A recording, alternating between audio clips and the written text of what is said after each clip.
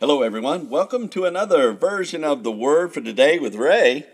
And boy, we've got another great lesson for today. But before we get to it, let's open with prayer. Heavenly Father, once again, we come before you knowing that you know what is best for our lives, that you have a plan and that you're working it out. And I pray that we will see that in you in this story of Jonah, and how you want us to relate to you through your Son, Jesus. And it's in his name we pray. Amen. The title to today's lesson is Jonah Obeys the Lord. It's taken from Jonah chapter 3 and verse 3.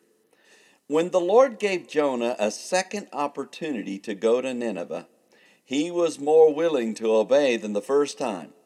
In chapter 3 and verse 3 of this prophecy, Jonah arises and obeys the Lord by going to the great city of Nineveh, where we read, "So Jonah arose and went to Nineveh, according to the word of the Lord. Now Nineveh was an exceeding great city of 3 days' journey." The verse begins, "So Jonah arose and went unto Nineveh, according to the word of the Lord." The writer began with the words, "So Jonah arose," which means Jonah stood up, rose up, confirmed, ratified, established, and imposed, and went or walked, departed, proceeded, moved, and went away unto Nineveh, which was the abode of Ninus and the capital of the ancient kingdom of Assyria. According to the word, which means the speech, speaking, utterance, and implication of the Lord, which refers to Jehovah or Jehovah, who is the existing one and the proper name for the one true God. Jonah obeyed the Lord, going to Nineveh and doing as the Lord said. The verse continues, "Now Nineveh was an exceeding great city of 3 days' journey." The writer added, "Now Nineveh, or the abode of Ninus and the capital of the ancient city or kingdom of Assyria, was an exceeding great," which means a large, ruling, judging, and supreme city or town of 3 days, which means taking 3 sunrises to sunsets, journey or walk, going passage or distance.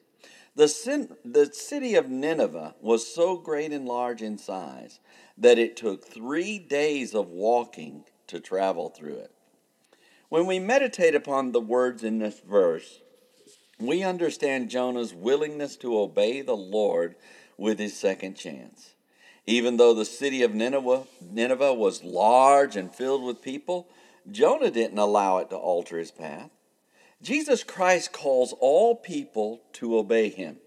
And regardless of their former actions and resistance to follow him, he is willing to go to great lengths to warn of the dangers of disobedience. May we be inclined to listen to Jesus.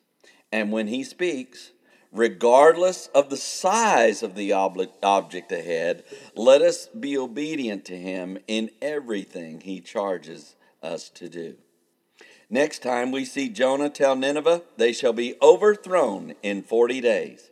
So read ahead and we shall join together then. Until tomorrow, there is more.